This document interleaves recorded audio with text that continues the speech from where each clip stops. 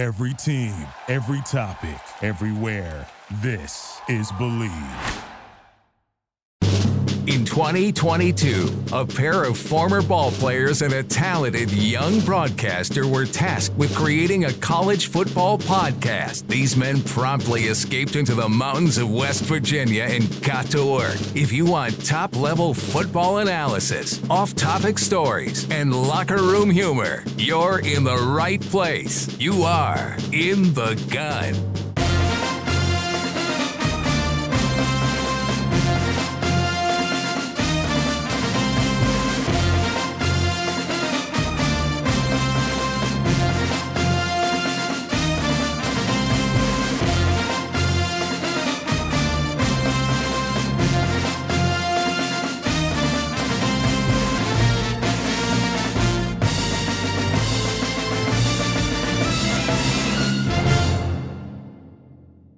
In the Gun, episode number 69. It's time to flip to the other side of the football, both other sides of the football. We're going to talk a little defense, a little special teams as well, too, as we continue our WVU preview series here. The WVU defense, Gibby era. I was going to say, that looks like a Gibby t-shirt that you got on there.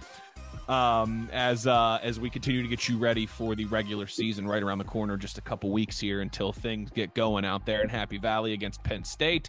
Wesley Euler, Jed Drenning in the Gun with you here. Our dear Owen Schmidt, he's having some back issues and is in some pain, tweaked himself a little bit at work, so he's a little laid up trying to recover. We told him to take it easy tonight, and Jed and I will just knock this one out, this episode of ITG. So you got Euler, you got the signal caller, and as always, we are brought to you in part by BetOnline. BetOnline is your number one source for all of your betting needs. You can get the latest odds, lines, and matchup reports for baseball, boxing, golf, and more. BetOnline continues to be the fastest and easiest way to place your wagers, including live betting and all of your favorite casino and card games available to play right from your phone. So head to the website or use your mobile device to sign up today and get in on the action. Remember to use the promo code BELIEVE when you sign up for your 50% welcome bonus on your first deposit. That's BLEAV at BetOnline, where the game starts. And Jed, speaking of wagers here, headlines to get us started, as always, before we jump into this. You sent us a tweet, an interesting tweet. In the last 11 seasons, there have been 10 teams, so pretty close to one every single year, who start the season in the top 10 and finish the season completely unranked. So from preseason top 10 to completely unranked. It's a list of the coaches that you sent us here. It's happened to Jimbo Fisher 3 times in the last decade. So I take that back, actually. 10 coaches in the last 11 years, more than 10 teams, right. But 10 coaches in the last 11 years. It's happened 3 times alone to Jimbo Fisher, once to Dave Aranda in Baylor, last year to Brent Venables in Oklahoma, Mac Brown in UNC 2 years ago, Matt Campbell in Iowa State 2 years ago, James Franklin in Penn State 2 years ago. 2021 was a big year. A lot of the teams, 4 of the top 10 teams that year didn't even finish the season ranked.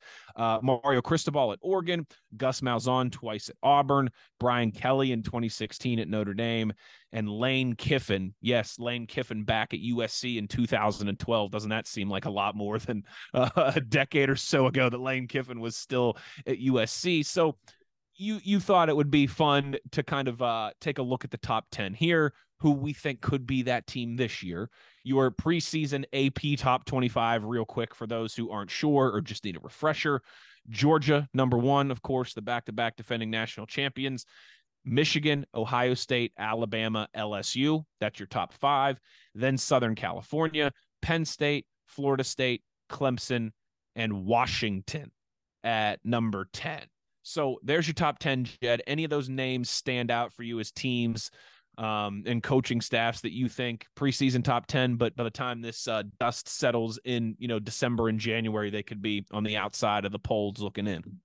I like the way you set the table and explained that, because you were clear with the parameters. A lot of people that I've heard on national radio this week discussing this kind of in the middle of the conversation and lose track what they're talking about. And they're like, well, no wonder they fell out of the top 10. No.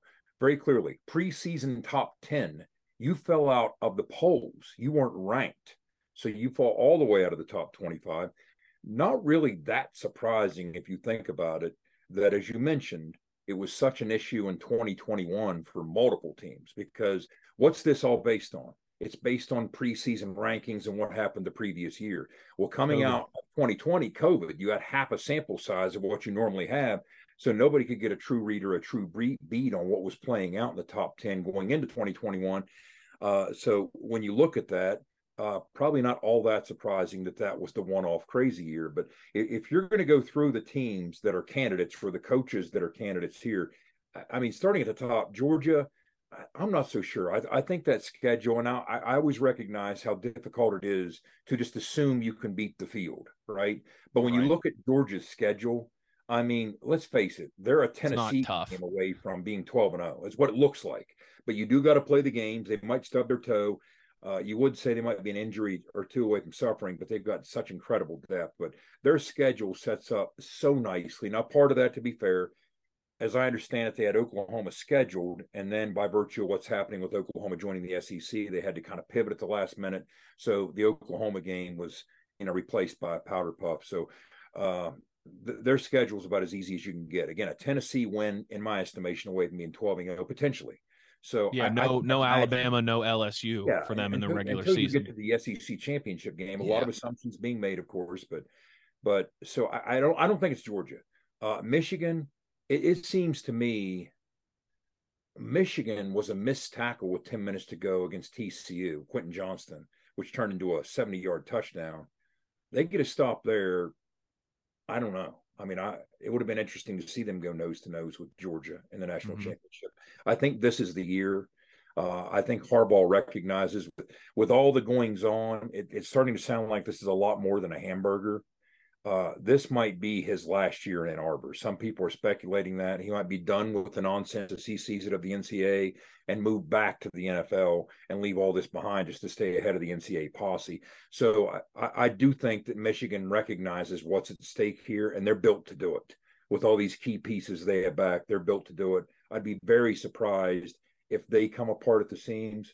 Ohio State, Ryan Day's feeling the pressure. As strange as that might sound, like when I talk to my Ohio State people, I said, look, what are the odds that they have another banner year, but he loses to Harbaugh again? What are the odds? 60-40 he stays. What? 60-40? You got to be. So he's winning 10 or 11 games every year and somehow is on the hot seat. Yeah. So I think the talent gap is just too great between them and most of the rest of the league outside of a couple teams. So I don't think they're a candidate. Alabama, when I look at Alabama, here's the thing. There's question marks at quarterback. There's question marks that you don't typically expect coming out of camp with Alabama. But, as Skylar and I did an episode in which we were looking at interesting non-conference games that were later. But one of the things I get the sense of with Alabama, what's been completely absent this offseason in Tuscaloosa? There hasn't been a sniff of it. No rat poison. No rodenticide. Yeah, they're not the preseason darlings every year like they were for 12 and I'm telling you what, a guy like Nick Saban relishes that. He loves that. He, it's part of the grind to him. So I kind of just get the sense they're going to find a way to figure it out. And if they underachieve, wow, I'll tell you what, the passing of the torch is legitimate, and Georgia is the new heavy in the SEC and on the college football landscape at large. So I don't think it's Alabama. LSU to me is a curious case. What kind of year two are we going to have out of Brian Kelly? They gained some steam down the stretch, but an SEC schedule might not be what it once was, but it's still tricky. There's still some potential pitfalls in that SEC West schedule. Nothing's a given there. Brian Kelly's been on this list before. This has happened to him before at Notre Dame. So I'm not going to rule them out. Then go to USC. USC, as quarterback rich as it is, that might be a league that could still. They're the first team that I see on this list that makes my ears perk up a little bit. Wes, I could see him dropping out of the top 10. That's the thing, though, to go all the way. 25. I will say this, though, Jed. Yeah. It's gonna be ironic since it's kind of like the dead man walking conference now. This is the last year of the Pac-12 as we know it. The Pac-12 could be pretty stinking good this year. They sure could. They're the best quarterbacks of any conference in the country. And it's quarterback centric. I think by far, I think you're right. And I mean, you look at it right now, they've got two teams in the top 10 in Washington and Southern Cal. Utah's ranked at 14, Oregon at 15, Oregon State at 18. I mean, yeah, that's a pretty good conference. They got 5 teams there in the top 18. yes. But out of the top 10, when you have out of the rankings completely, when you have a guy like Caleb Williams, I mean, they would have to finish even at 8-4, they might still finish ranked 23rd in the country, something like that. Yeah. So that's a tough one too. But that was the first one that kind of made my ears perk up with Southern California, because it wouldn't shock me. You might be onto something here. Is in the modern age, it's so difficult to forecast what might happen next. What happens if 2 or 3 of those teams upset the apple cart and I mean, if you study the schedule, this is possible. If they do knock USC's grand plans off midway through the season, does Caleb Williams become the first marquee guy to say, I'm the number 1 overall pick? Why am I doing this? What am I in this? Yeah. Does by Halloween or something, he's like, yeah. I mean, so then the wheels may come off. So outside of that, I agree with you. Top 10 maybe, but top 25 is hard to see outside of that. Penn State, I know it's happened to them before, but Jed, it's the same conversation with Michigan and Ohio State. Like, even if those guys lose to each other, who else is going to beat? Aside from those 3 teams, the Big Ten is not very good. Well, I mean, I know Wisconsin's ranked in the top 20, but yes, new coaching staff, first year, I take Ohio State and Michigan against the field.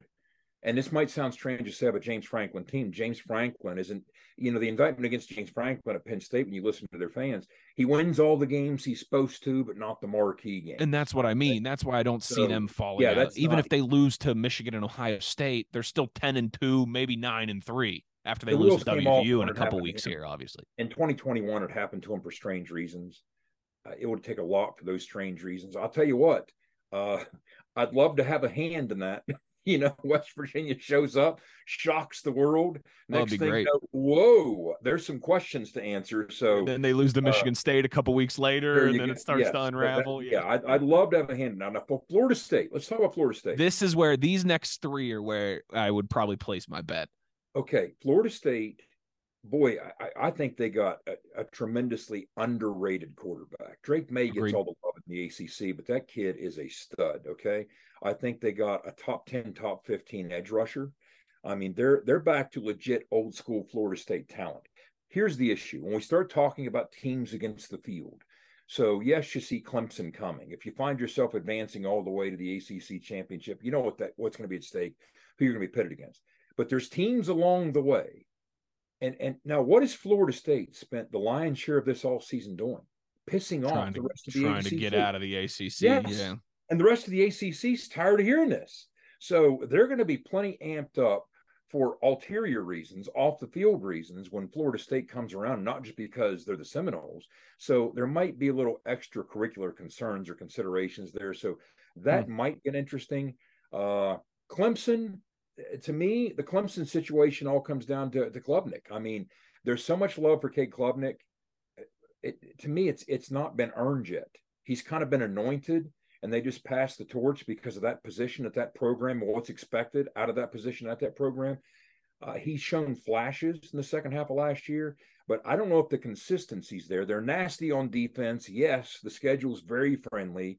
I do believe with Riley coming in to run that offense, they'll get a boost, and that might be just what Cade Klubnik needs, Garrett Riley. So I struggle to see it happening to them, but maybe Washington's the candidate. In other words, we talked about the depth. Now, this is kind of, taking the low-hanging fruit. They're sitting there at number 10. But when the rest of the Pac-12 has to offer what they do, and the top half of that league can beat each other on any given night. Top half of the Pac-12 is going to be a lot of fun to watch this year. It sure is. It sure Good is. teams there. So there's possibilities there. So I look at Florida State, again, just because they've torqued off the rest of the ACC, and I look at Washington because of that Pac-12 schedule. But I would love to see Penn State repeat what happened to them in 2021, except reverse. 2021, they had a hot start and they folded down the stretch. I'd love to see them come out of the gate struggling. And maybe Kyle Aller's not the answer that they think he is. Yeah, we'll get into that here in the coming week and a half. Sure. But I would love it to be Penn State. But my heart would like it to be Penn State. My head tells me if I had to pick somebody in those bottom three for those three different reasons: the schedule with Washington, the quarterback with Clemson, and the schedule at large with Florida State, because again, the rest of the ACC is not smiling on them right now. I completely agree. It does stink, right? I mean, Texas is ranked 11th, and if they were just one spot higher, there's your easy answer, right? Easy. Classic. Or Notre Dame's at 13. If Notre Dame was a few spots higher, like, that's your easy one there. Yeah. And they're gonna run Freeman out of town, right? But I'm with you. Florida State, Clemson, Washington, if I had to cast a stone down. But that's interesting. We'll have to revisit this at the end of the season. One quick question to finish with. You got the top 25 in front of you, Wes? I do, yes. In 20 seconds or less. Let's do this impulsively. 11 through 25. Who do you think is most likely, if you had to pick, to finish in the top 10 that's not currently in the preseason top 10? Ooh.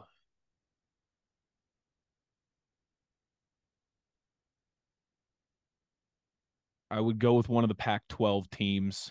Me too. Utah, maybe, probably Utah. I'd go with Utah. Yeah, they've been quietly such a good program for a decade straight now, consistently hanging around the top 10. And they were, that slip up at Florida on the road in Gainesville in the opener last year, away from a special season being even more special. They kind of got trapped in the trapped in the Rose Bowl, and Penn State had their way with them. But otherwise, they might have been in contention. So now they get to Salt Lake City. The Gators are heading to Salt Lake City. So, I would go with Utah. Utah, somebody asked me last week, they said, how does Utah do it? How, as a program, how do they do it to manage the portal, roster management? It's not an easy program to do that at. And my answer is they're tougher than the rest of the Pac-12. The Pac-12 is a very finesse league. Utah is not a finesse program. They still play bully ball. They're an Eastern program or even a Southern program in a Western league. They play bully ball. They'll knock you around. Kyle Whittingham. A lot of Samoans in the trenches. A lot of Samoans. They get it. Big-bodied, strong kids, low center of gravity, understand leverage. I always said if Jeff Castile in a alternate universe was ever a head coach, to me, he's Kyle Whittingham. That's who he is. I mean, that's who Kyle Whittingham reminds me of. I like it. So, yeah, that's what I'd go with. I think we're on the same page there. So let us know what you think in the comments as well, too. And again, we'll try and remember to revisit this sometime in January and take a look at the top 25 and if Jed and I were right in some of our thoughts and predictions there. But now it is time to get to your Mountaineers. Of course, last week we did our offensive preview on In the Gun. Jed and Skylar doing some great Big 12 conference previews for you as well, too. That's available, all those on our YouTube page and in our podcast feeds as well. If you're, trying to get caught up and looking to get ready for the college football season here starting in just a couple weeks. But Jed, today, defense, a little special teams as well, too, because there are three sides of the ball. But I'm sure we'll spend more time talking about the defense than we will the specialists. Where you want to start here, partner? Personnel wise, you pick a position group and we'll break it down kind of all right way through, and then we'll let's do this then, because let's start with the defensive line, because that's my biggest concern or worry. I think position group with WVU as a whole, we were so spoiled for so long of having 5 or 6 straight seasons with Darius or Dante on the defensive line. One of those two, the Stills brothers for over half a decade being, mainstays on the defensive line. They are no longer there. You lose Jordan Jefferson to the portal last season, a guy who was very key to the success that they had. So that's just, there's a lot of questions for me with that defensive line. There's a lot of unknown. And so that's where I would like to pick your brain and see what you think here, if you're going to let me determine where we begin. Yeah, that's a good place to start, right at the point of attack. Again, there's no standouts. There's not a Dante that's the obvious alpha in this group. I mean, Sean Martin is a more soft-spoken type kid, but I just think his body of work and the way he approaches his business makes him the leader of this group. But The approach, I think, is going to be much different this year. And this kind of ties in. It's probably a good place to start for this reason. I think it ties into conceptually what has to happen with the defense. Okay, so first of all, we want to go almost full hockey rotations, platoon type rotations. We want to go line change.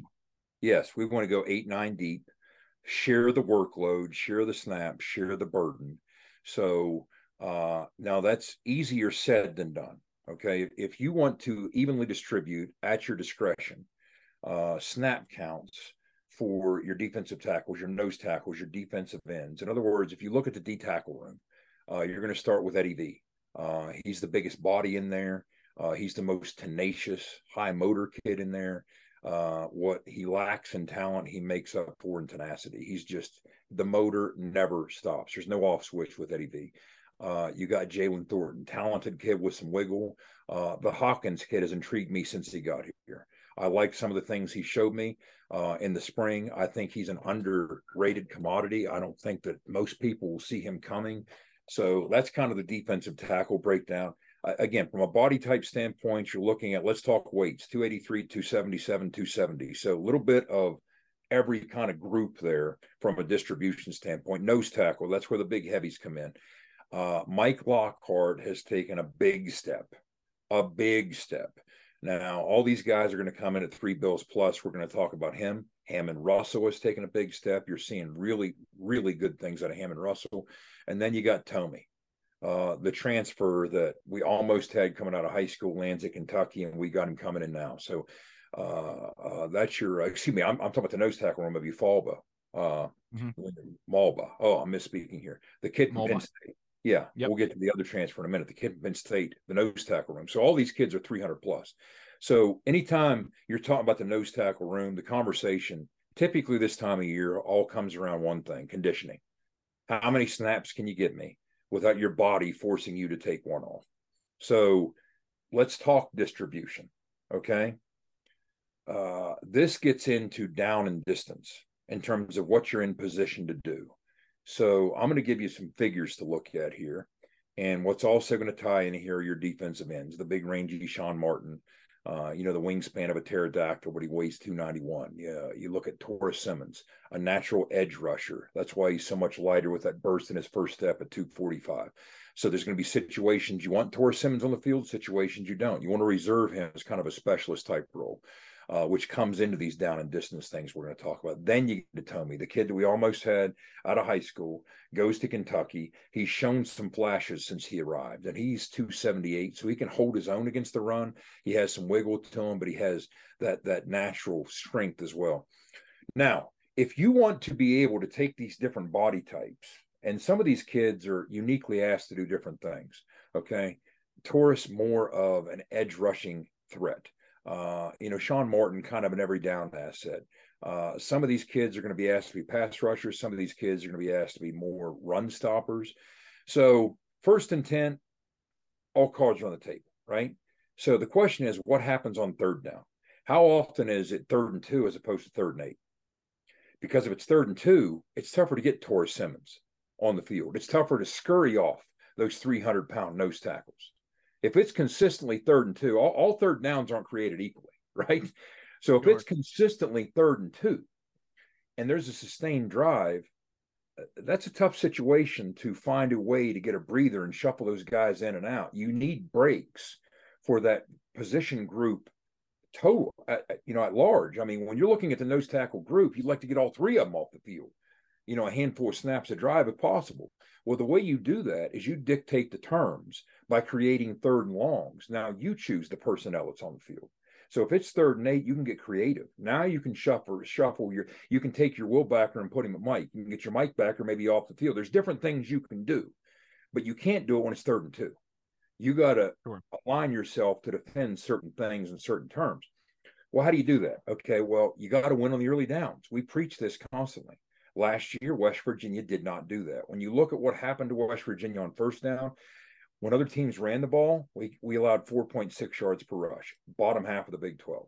When other teams threw the ball, they got a lot of bang for their buck, 8.6 yards per pass attempt on first downs. That's not going to get it done. That's not winning defensive football.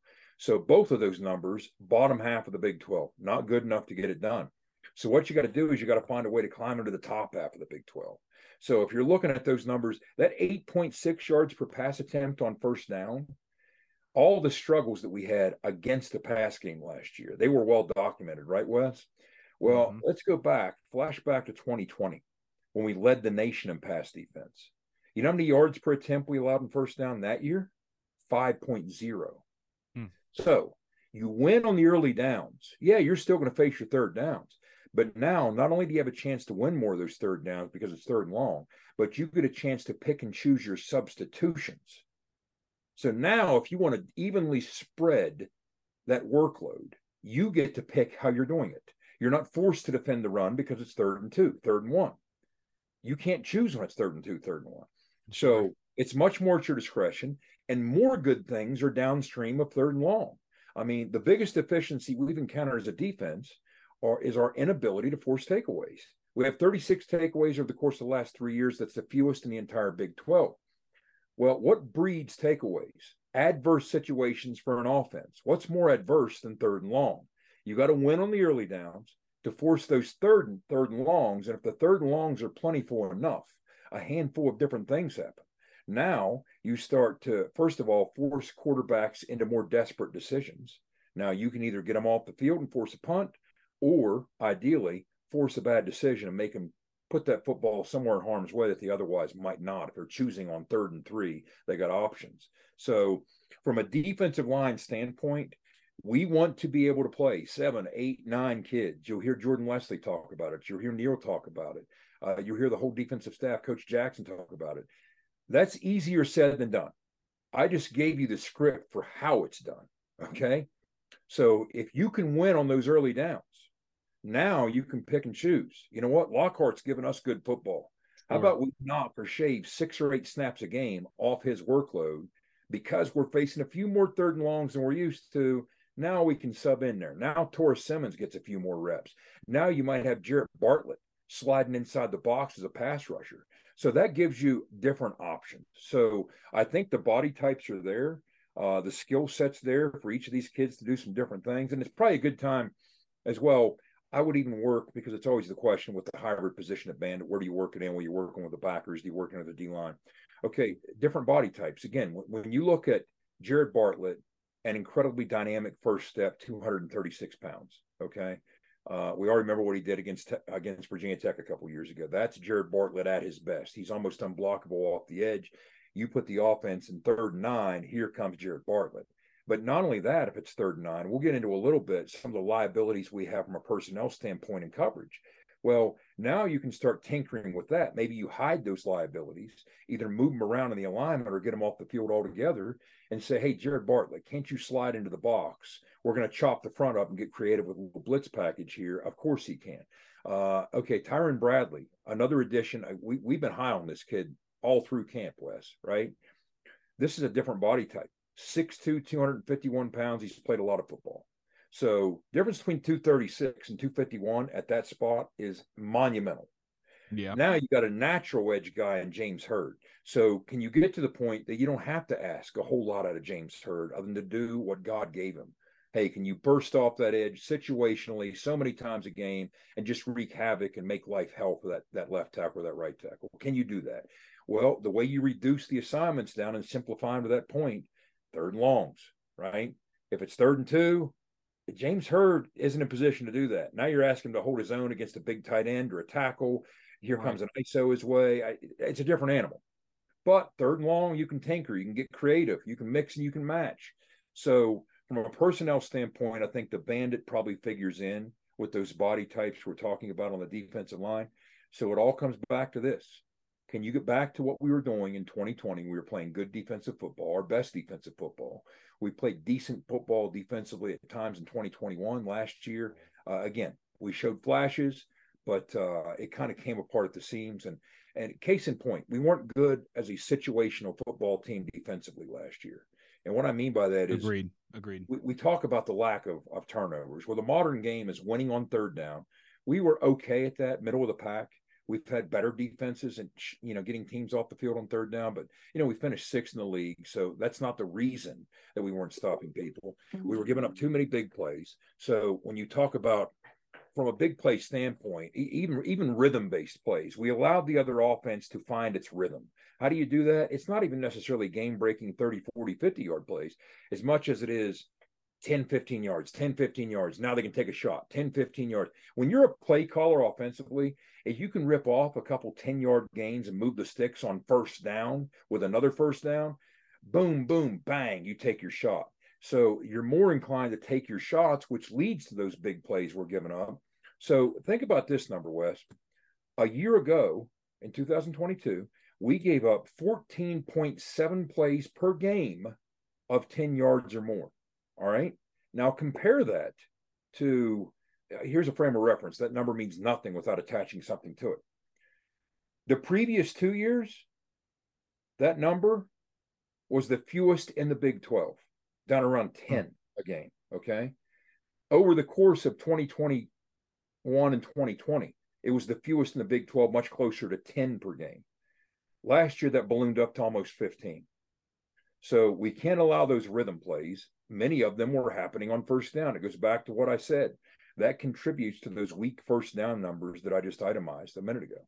So you win on the early downs. You don't allow these rhythm-based plays, first down, bang.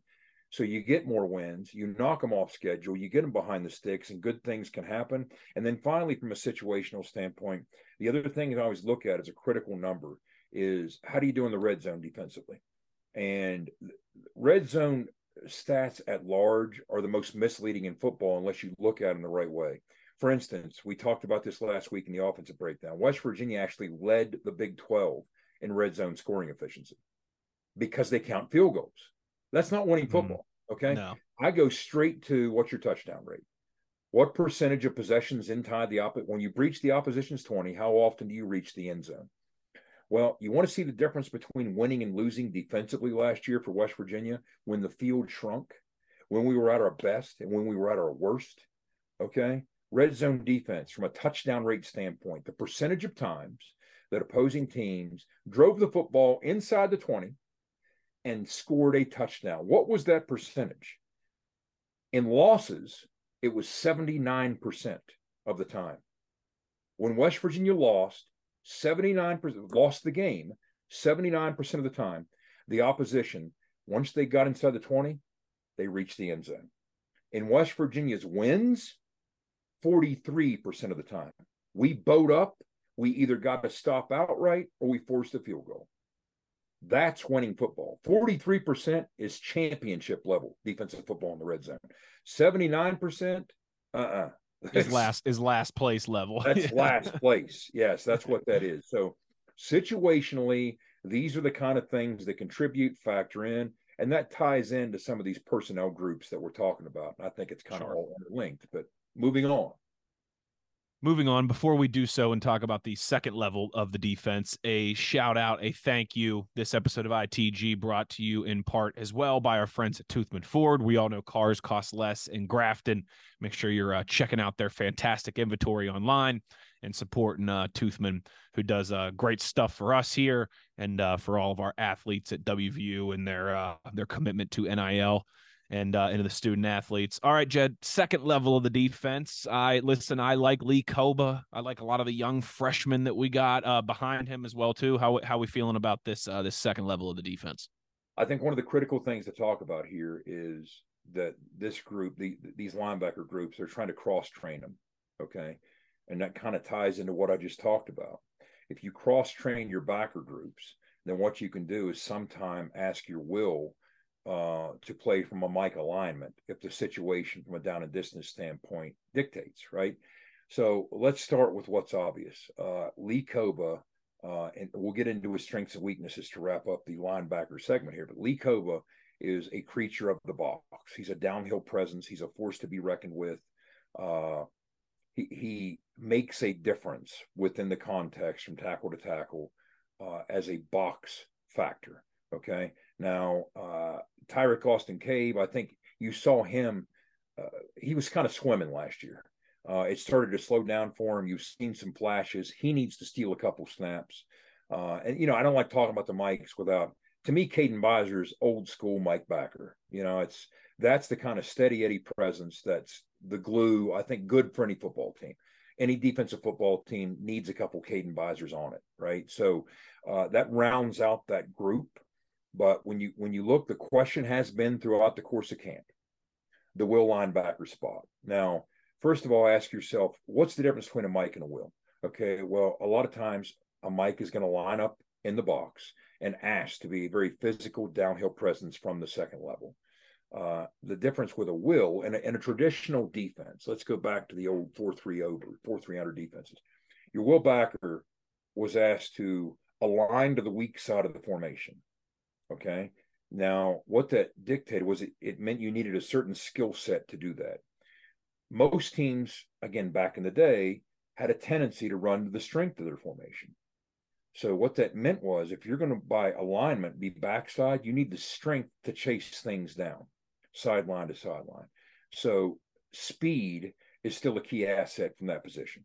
Okay. And I do think on some level we have different versions of that with the contributors that you're going to look at. Again, when you look at Fabris, he's come a long ways. But he needs to show that, okay, if he's going to start, it's not by default. I mean, he really needs to assert himself and start having an impact instead of just being a placeholder. And right now, without impact plays, it has placeholder feel. Okay, now he needs to take that next step. When you look at Trey Lathan, we always joke that Mike Leach was the first one I ever heard say this, but when you want to see an athletic football team, from a body type standpoint, they have high asses and long arms. Okay. Like I remember when we first got to the Big 12, my concern was we'd get off the bus, we'd walk into the stadium. We had soggy asses and short arms. Okay. At least our big guys in the trenches. And these Big 12 defenses, high butts, long arms, right? Trey Lathan, high butt, long arms. I mean, he's built. He looks the part. He's straight from Central Casting. Football IQ type kid. There's something there. I think that can come along from a recognition standpoint. He's had probably a handful of his best days in the last week as a Mountaineer. So the timing's perfect. Can he assert himself? Can he take that next step and really settle into that spot? That again, when you're talking about this position and tied to the other position, the injury to Trotter matters, right? He would be absolutely front and center with these conversations, Josiah Trotter. But he's not. Injuries happen. So who's the next man up? Well, in the same class. Again, the third name that you're going to mention at will is you're talking Ben Cutter. I think Ben Cutter is an incredibly instinctive, natural football player. And he's the kind of kid that when I look at him, I can't wait to see what a couple off seasons of Mike Joseph will do with him. Because right now you see the instincts. You see him chase to the football. I mean, you see him around the ball. You see his presence. So it'll be interesting to me how soon he can contribute, to what extent. I mean, he could be a guy that right out of the gates on special teams, but he might end up stealing some snaps sooner you think on the field as a linebacker. And then finally, when you look at Spear, again, when he talks these hybrid positions, where do you put him? Do you put him on the back end? Do you group him in with your backers? Especially with the move that we made from a personnel standpoint this offseason, I'd say it makes sense to put him with the backers. Traditionally, you had kind of a physical safety body type at that spot, right? That's not the case necessarily as much this year. Lance Dixon has migrated from the will spot over to that Spear spot. Now, what's exciting about that?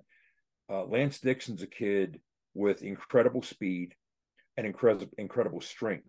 So from a physicality and matchup standpoint, we talked about Noah Massey being an issue because now he's bringing 240 pounds to bear from the slot position on those hybrid type players, those hybrid type defenders. Well, Lance Dixon's on the heavier end, more physical end of those hybrid types. He's considered a quasi-hybrid type, but he's more from the old true backer school than he is from the safety school. So that gives us an opportunity from a physicality standpoint. When teams do try and bounce things and find the edge, now you might have a disadvantage against West Virginia with Lance Dixon forcing that edge from the perimeter, oftentimes playing over top of the slot. Sometimes that's going to be the case, or maybe what we call apexing that slot. Apex be, you split the difference between the tackle or the tight end and the slots. So you're going to see Lance Dixon hovering out in that neighborhood. and bringing a much different body type, a much different level of physicality. Hershey McLaurin, more of the true safety type. So again, if you have tools in a toolbox, you're going to ask yourself, down and distance, what do I have to play with and tinker with here? So let's get back to it now. I want to double back to the good and the bad of Lee Koba. Okay, now just imagine if it's 3rd and 2, Lee Koba has to be on the football field. He's your most physical box presence as a downhill factor against the run. He has to be on the field. If it's 3rd and 8, does he? Yeah. Okay, you see? So when you break Lee Koba down, again, the tape is supported by what the metrics say. When you watch Lee Koba on tape, for instance, you had a situation early in the TCU game. If you go back and watch last year's tape, West Virginia's up 7-0 early in the game. TCU has a 2nd and long, 14. We won on 1st down. We had one of those rare 1st down victories. So we forced them into a 2nd 14. They're off schedule. From their own 29-yard line. Great opportunity to win on 2nd down, force a 3rd and long, force a turnover, get the ball back on the other with a punt. Instead, Sonny Dykes gets just creative enough that he has trips to the wide side of the field to the left. He motions to quads, to a 4-receiver look, okay? We don't handle the motion well. Lee Koba should have had some help, but he didn't. Instead, he was individually isolated on Darius Davis. No way in Sam Hell is Lee Koba winning that matchup. Darius Davis runs right past him, over top him to the far hash. Max Duggan delivers a perfect strike. It was the easiest read he's ever going to make. Instruments up, 71-yard touchdown. The problem was, you look at the metrics and when you watch the tape, that was somewhat, now that wasn't entirely Lee's fault. He should have had some help on that. But there were some other times, he's certainly not talented enough for all his strengths in the box. He's not talented enough to compensate for others' errors on the back end or in space. So when you look at the numbers, Lee Koba, among starting Big 12 linebackers who logged 400 or more snaps last year, he had the highest tackling grade. Again, that box presence, his tackling grade on Pro Football Focus was 83.5. Watch any game tape, and it's supported by those numbers. The tape supports the numbers support the tape. Now, in addition to this, he's also a factor in the pass rush. So what we like to do, especially from an odd front configuration, is chop the front up and bring 4. And oftentimes that 4th guy might be the Mike backer, with different stunts and different looks that we like to give. Well, Lee kind of has a knack for doing that type of thing. So when you look at his grade, he was the 8th rated pass rusher in this group. So he was among the best at that too. That's the good. What about the bad? Lee Koba, by a wide margin, had the lowest coverage grade. His coverage grade was 34.5. By far the lowest among these linebackers by a considerable margin. Opposing patch pass catchers that were covered by Lee Koba were targeted. Now, this isn't a perfect science. Again, I just walked you through a scenario where if you're watching the tape, you're going to hold him entirely liable when he should have had some help against Darius Davis. But these numbers are somewhat reflect the troubles that we had. He was targeted 27 times. Receivers caught 24 of those 27 for an average of 15 yards per grab, which was the 2nd highest number in this entire group.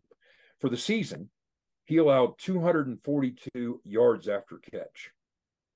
So that was also the 2nd most in this group. So right there, the numbers in the tape show you what Lee Koba is incredible at and what Lee Koba is not so incredible at. So you got to mask the deficiencies. Now, first of all, you understand those deficiencies and you spend your off season in part trying to address those deficiencies. Will he still suffer to the extent that he did against the pass and in space? I doubt he will, because he understood that and spent the off season trying to improve it. But at some point, you are what you are. So now it's incumbent upon the staff. What you have to do is you have to find a way to feature Koba's considerable strength as a downhill box presence, while at the same time limiting his role in coverage. That's going to be critical for Jordan Leslie and the staff. So you got to get the best of them, but hide the worst of them. And there's different ways to do that. Again, if you think of an odd front configuration, your typical odd fronts can have multiple backers. So now you can ask different backers to do different things. So now maybe you don't have to ask Lee Koba to be in space as much. Maybe you can disguise it and hide it just enough that maybe somebody else is over top. But I go back to what I initially said. If it's 3rd and 2, you don't have much choice. Lee Koba has to be in there. And you don't think opposing O coordinators and play callers are seeing what I'm seeing and game planning and thinking, yeah, it might be 3rd and 2, but you know what? What I like about 3rd and 2 is Lee Koba is going to be on the field. Right. I have a matchup that I just love. So you watch this little play action deal that I go with a choice route out of my slot or my tight end or my back, or it might be to isolate him on Lee Koba in a matchup that I absolutely love. So first, get out of those 3rd and 2s and make them 3rd and longs. Second, he had to spend the offseason addressing that, but you have to get the best out of a kid like that while trying to address the worst. So I'm sure he got better in coverage and he got better in space, and you see some of it in camp, okay? But that's not going to be his outright strength. His outright strength is lining up in the box, facing downhill physicality from a pulling guard or a tackle who's pinching down or a center who's climbing to the second level or a lead fullback, punching that player in the face, shedding that block, and making a very secure tackle.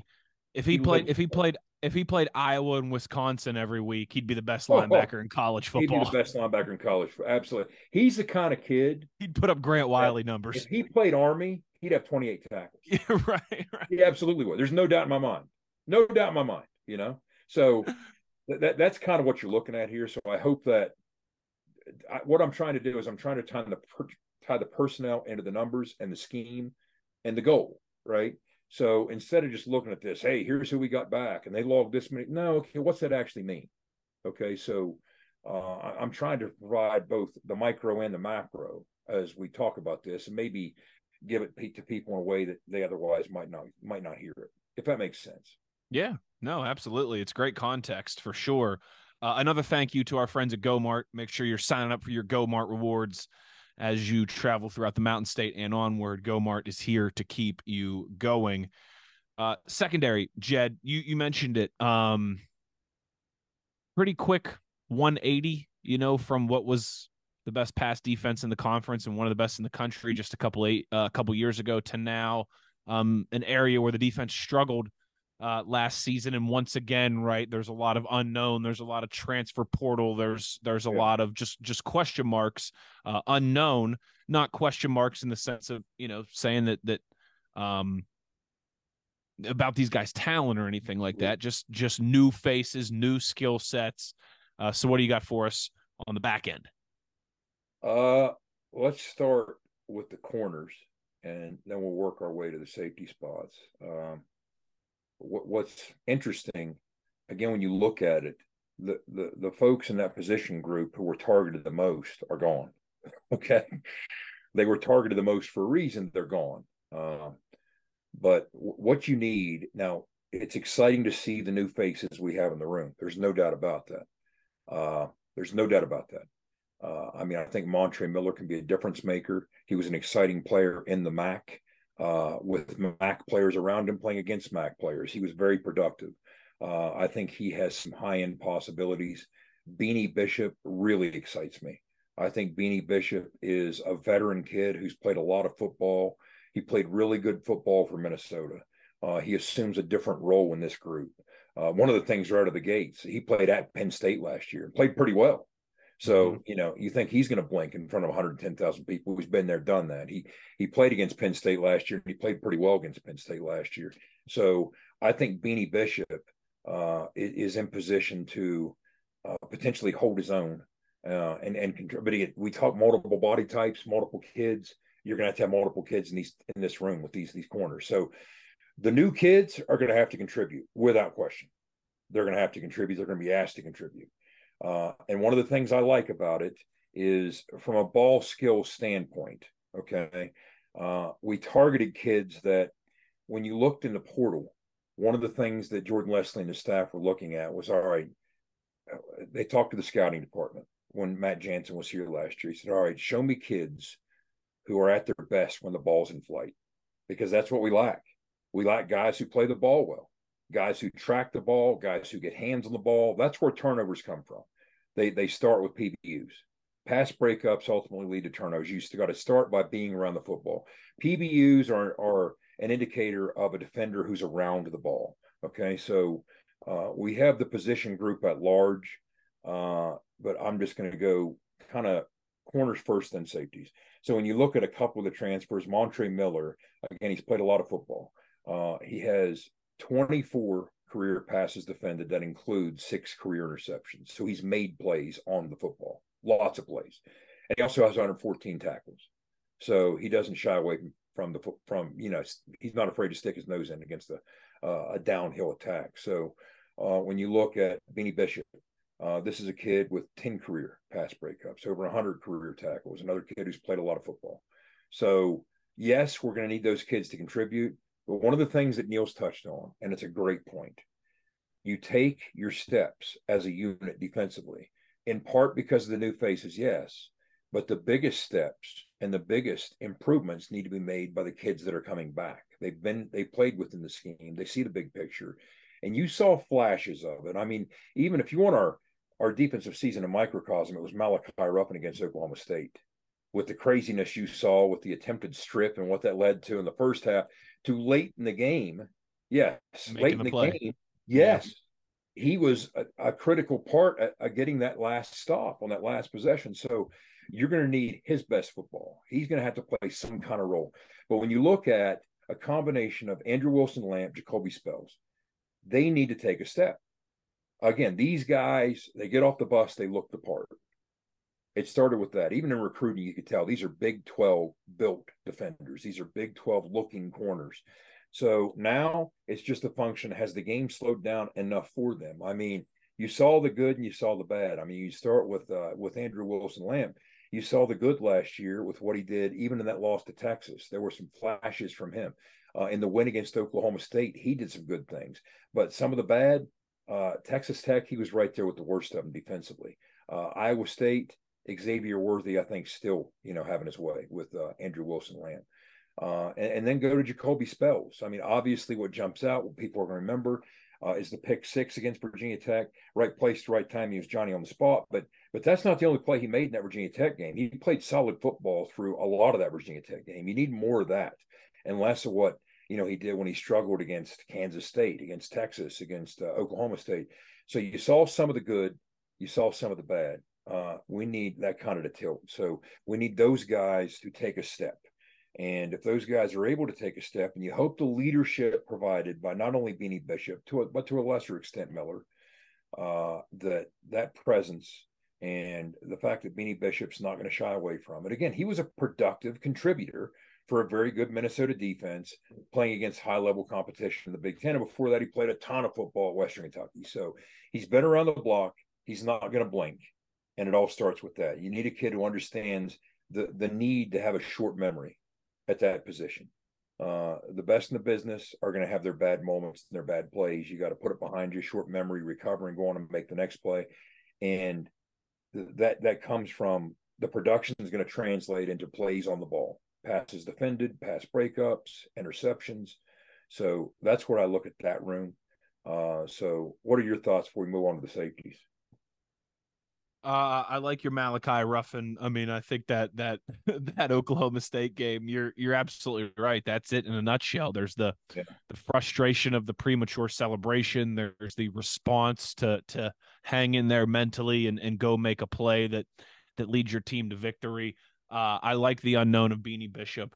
I like the leadership of Aubrey Burks.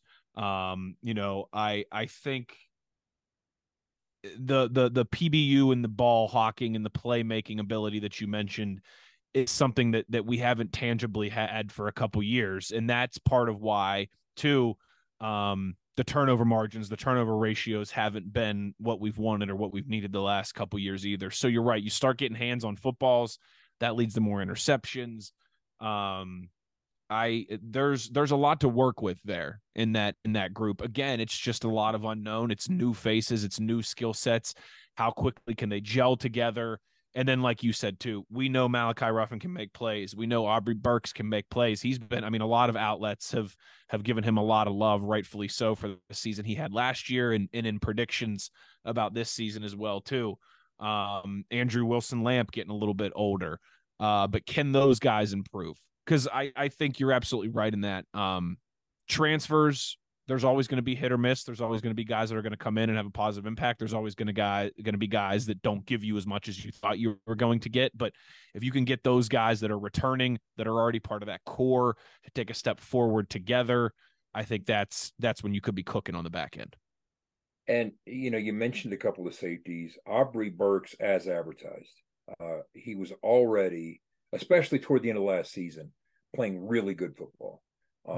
He's taken a step this offseason. He really has taken a step this offseason. I'm sure he has. Yeah. I mean, we've seen it every year from him. I wouldn't expect that to change this offseason. Yeah, when you watch the reps in practice, he's a physical presence. Yes, he's a center fielder who can play in space, and that's what you're going to ask out of your free safety. But what is improvement, even a modicum of improvement, look like in a kid like that's playing that back end? I'll give you one play. There's no doubt in my mind that if given the opportunity in a situation like he was given in the end zone on a deep ball at Texas, that ball is not tipped out of his hands and caught by Xavier Worthy for a touchdown. We so desperately needed a stop. That's a pick. Aubrey Burks picks that football off. So when we so desperately needed that stop, it instead wasn't a stop. It was a deflected pass touchdown for Texas. He makes that play now. He makes that play. So it's one thing to be an efficient center fielder and a kid that's comfortable in space, but it's another thing to have that same comfort level in space when you're being physical and playing downhill, when you're attacking perimeter screens. And I'm telling you, when you watch him rep things out in practice all August, that's what it's looked like. He is a physical kid. Now, Keyshawn Cobb, a kid from Buffalo, he's another kid that when you look what he brings to the table in one season at Buffalo, 9 passes defended. He had a pick. So he's just here 1 year, and he was already around the football a lot. So he finds his way to the football. I see him making some plays, whether in various team settings in practice. It's one of those things that, oftentimes when there's so much turnover, and that's the new era, the new age, who's number 23? So I keep my roster next to me as I'm watching the practice tape. And a couple of times I found myself checking 23. That's Keyshawn Cobb. Okay. Now I know he is. He made 2 plays. Now I remember you. So that's kind of how it works. And moving across to that cat safety spot, Marcus Floyd, again, showed flashes last year. There were times that he looked like a kid who transferred from, a lower level school. There were times that he looked like a legitimate Big 12 back end defender. So we see more of the good out of him. And I think we can. There's a lot of promise there. And one kid that I want to talk about, you talk about checking the numbers and checking the lineup. All right. Anthony Wilson is a kid transferred from Georgia Southern, one of the transfers we're talking about, played a ton of football at Georgia Southern. You want to hear his career numbers? 23 passes defended, picked off a couple balls, 23 passes defended. That's a safety who finds his way to activity. He finds his way to the football. He gravitates toward action. But most importantly, and boy, Wes, I'm telling you right now, when I watch these practice reps, when I watch him in scrimmages and in team settings in practice, this is what I see. Career tackles at Georgia Southern, 247. This kid is 5'9", maybe. He wears number 12. That kid, I don't care if he's 5'6", he has dog in him. I'm telling you, you give me a safety with the Napoleon complex, I'll take it every time because that kid plays nasty. He's smart. He's coachable.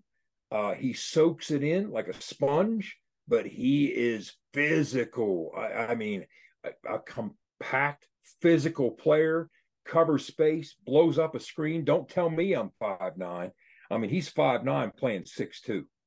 So he's a football player. He is the prototypical, forget the size, forget the measurements, forget all that. Give me a football player. He is a football player. So I don't know what role he will play, but he's going to have a role. I mean, that kid brings it, and he brings it every snap. You need those kind of guys. Yes, you absolutely do. I mean, he has that kind of infectious nastiness, Sure. Yeah. That you need those kind of guys. Yeah, the Napoleon safety. I love that. Yeah. We'll have to keep that one in the back pocket for the rest of the season. Yeah, no, hey, you need those guys in your secondary. I like that too. You've got a lot of homegrown guys there that have been with the program for a while now. You've got a lot of new faces that are coming from other programs, some veterans, some younger guys. I do think it's a nice blend there on the back end. A final thank you to Fortis as well too, presenting sponsor of ITG for roof performance and financial security guaranteed. Make sure you're visiting fortis.us.com. All right, Jed, as we wrap this up, of course, we got to show some love to the third side of the football, right? Special teams, of course, here. What you got for us in this special teams conversation? I'm going to give you some quick thoughts, toss it back to you, and then I'm going to close with some thoughts. But first of all, if you haven't seen it, about a week and a half ago, it was recently, John Antonik at WVUsports.com did a really nice piece, a nice feature on Oliver Straw. I don't think Ollie Straw gets nearly enough love. Now, part of that is the Big 12 is a league top heavy with some incredibly talented punters, Austin McNamara on down the list. But Oliver Straw has come from when he showed up on campus. I mean, we thought we were really getting something right out of the gates, but when he showed up on campus, we're like, whoa, is this going to work? But once that light came on, and he was a consistent presence, a field position weapon, just a sniper who can drop things inside the 20 on a dime. And you're going to see even better things out of him. He's so talented. He's so versatile from a situational punting standpoint. He can hit a spot on the field. He can give you hang time when you need it from a coverage standpoint. That's a kid that, boy, he doesn't get nearly enough credit.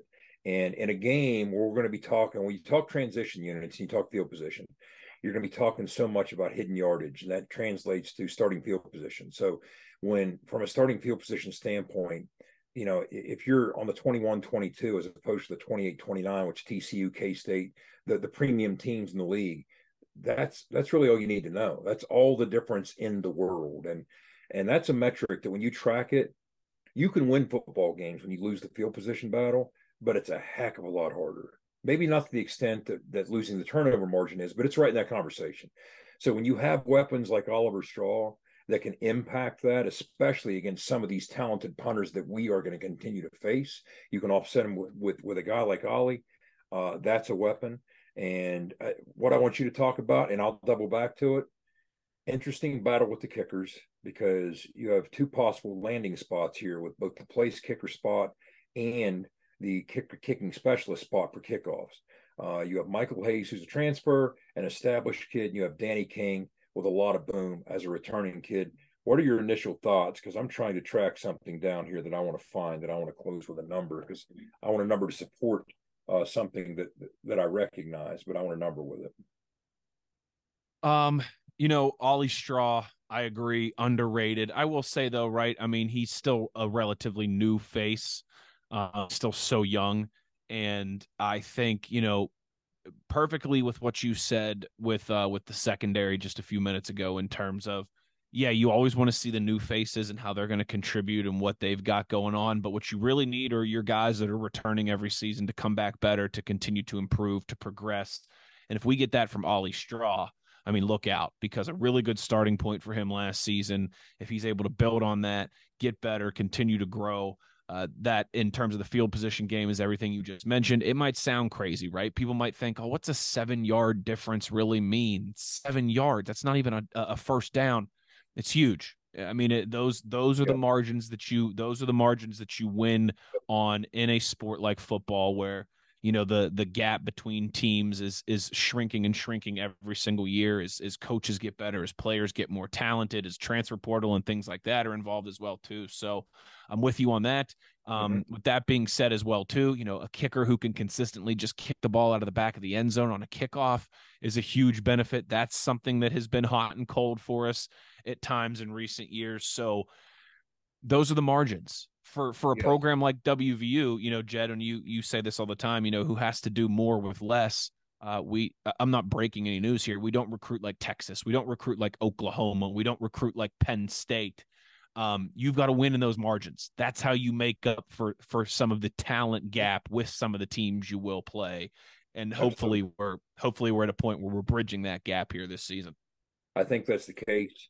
Of course, you want to hit on some of the possibilities we have in the return game. Not only Jay-Sean Polk, another kid who came in from the MAC. I think he's going to have some opportunities in the quick game as a receiver, but also as a returner. Not just him, but some of these other young kids are doing some really promising things in the return game. Now, whether you look at the punt return game or the kickoff return game, it's not what it was in the old days of, I'm going to date myself, Dave Meggett with the Giants, right? It's much more difficult to have a return specialist find their role because the punters and the kickers are so good. Punters punt away from them. They punt directionally. The good ones do. Much like Ollie Straw, it's hard to return a punt against them. And you just hit on it. From a kickoff specialty standpoint, this is the number I was trying to track.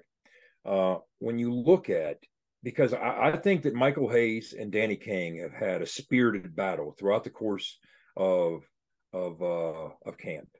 And it's going to be interesting to see. I think you have two viable options to see who ends up kicking the PATs and kicking the field goals. But from a kickoff specialty standpoint, I'd be surprised if that's not Michael Hayes. Here's what I look at. We seem to be facing teams every time we turn around in the Big 12 that 60-70% of the time their kicker is kicking it into the end zone. You have no chance to return.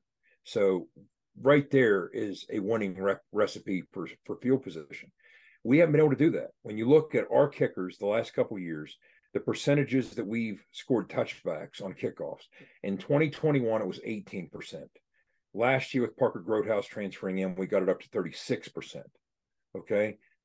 Michael Hayes is a kid who at Georgia State last year led the Sun Belt with a 68% touchback rate. So now we're right there in that conversation.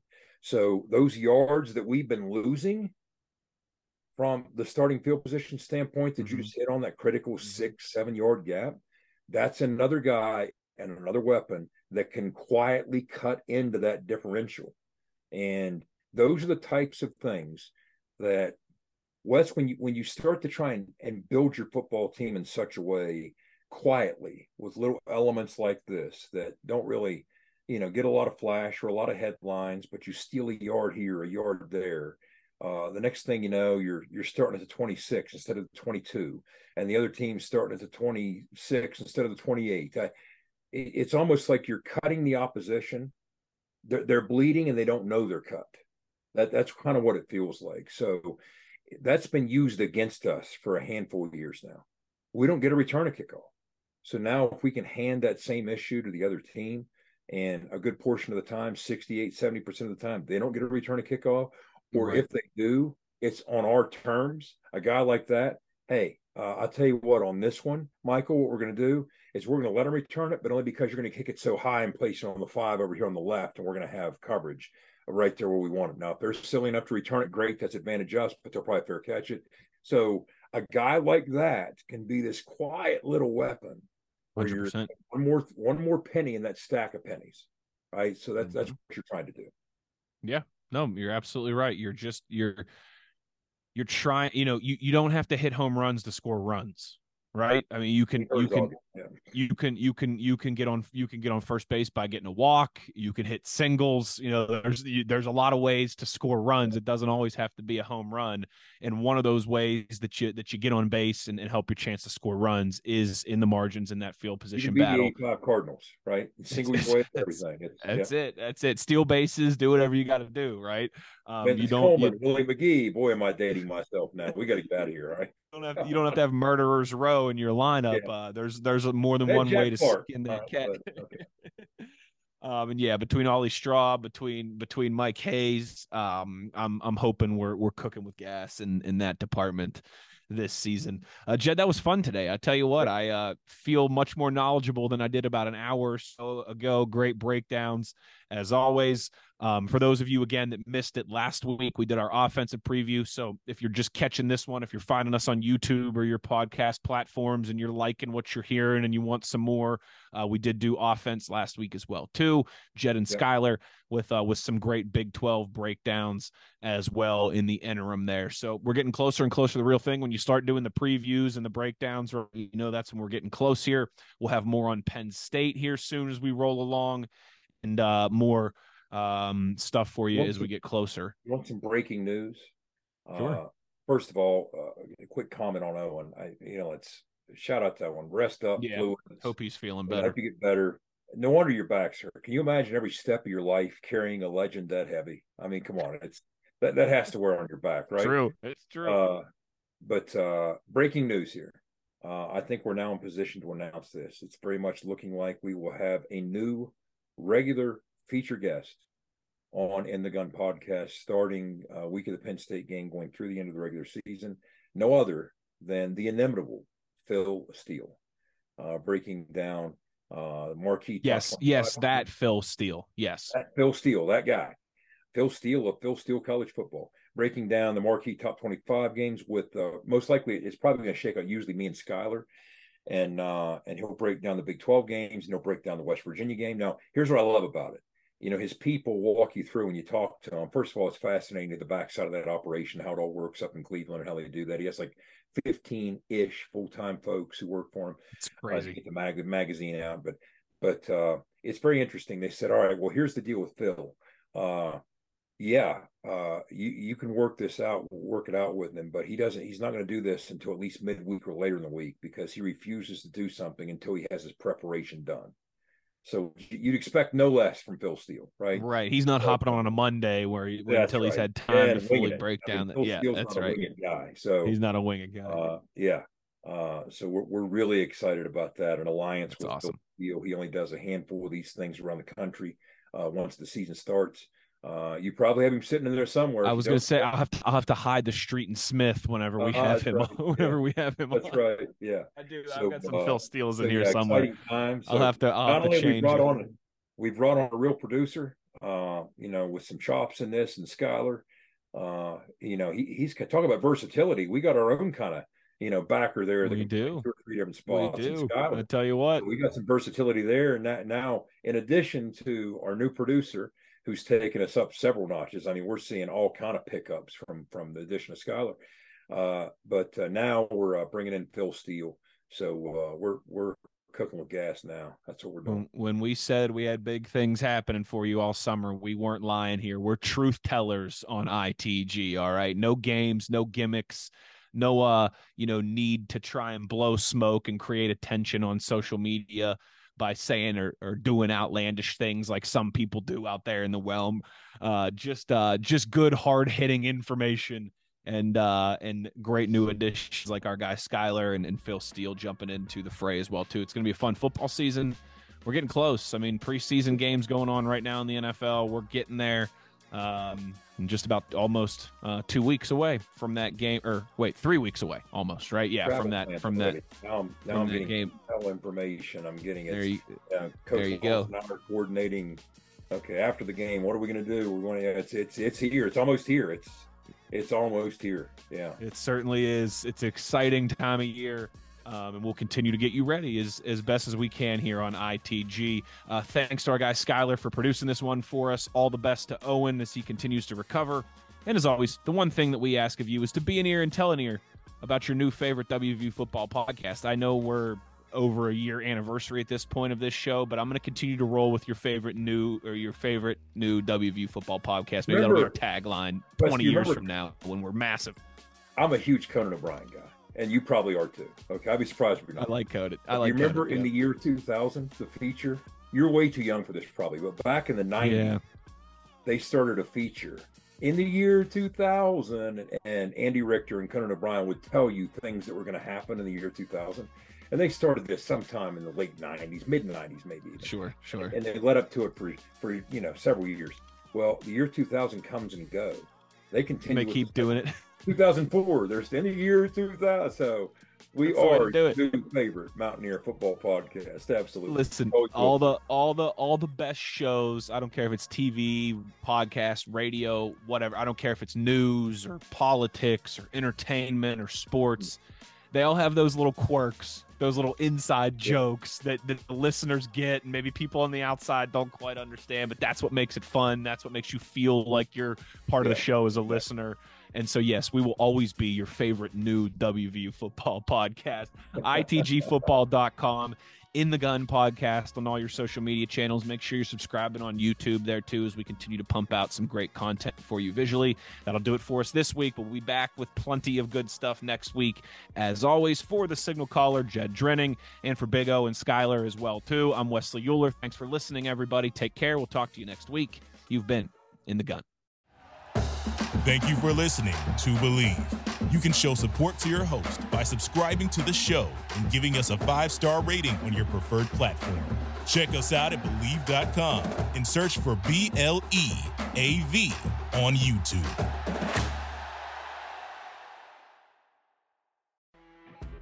You know when you're listening to a true crime story that has an unbelievable plot twist that makes you stop in your tracks? That's what our podcast, People Are the Worst, brings you with each episode. I'm Rachel. And I'm Rebecca. We're identical twins who love true crime cases that make you say, didn't see that coming, and we hate the people responsible for them. Listen to People Are the Worst now on Apple, Spotify, or wherever you get your podcasts.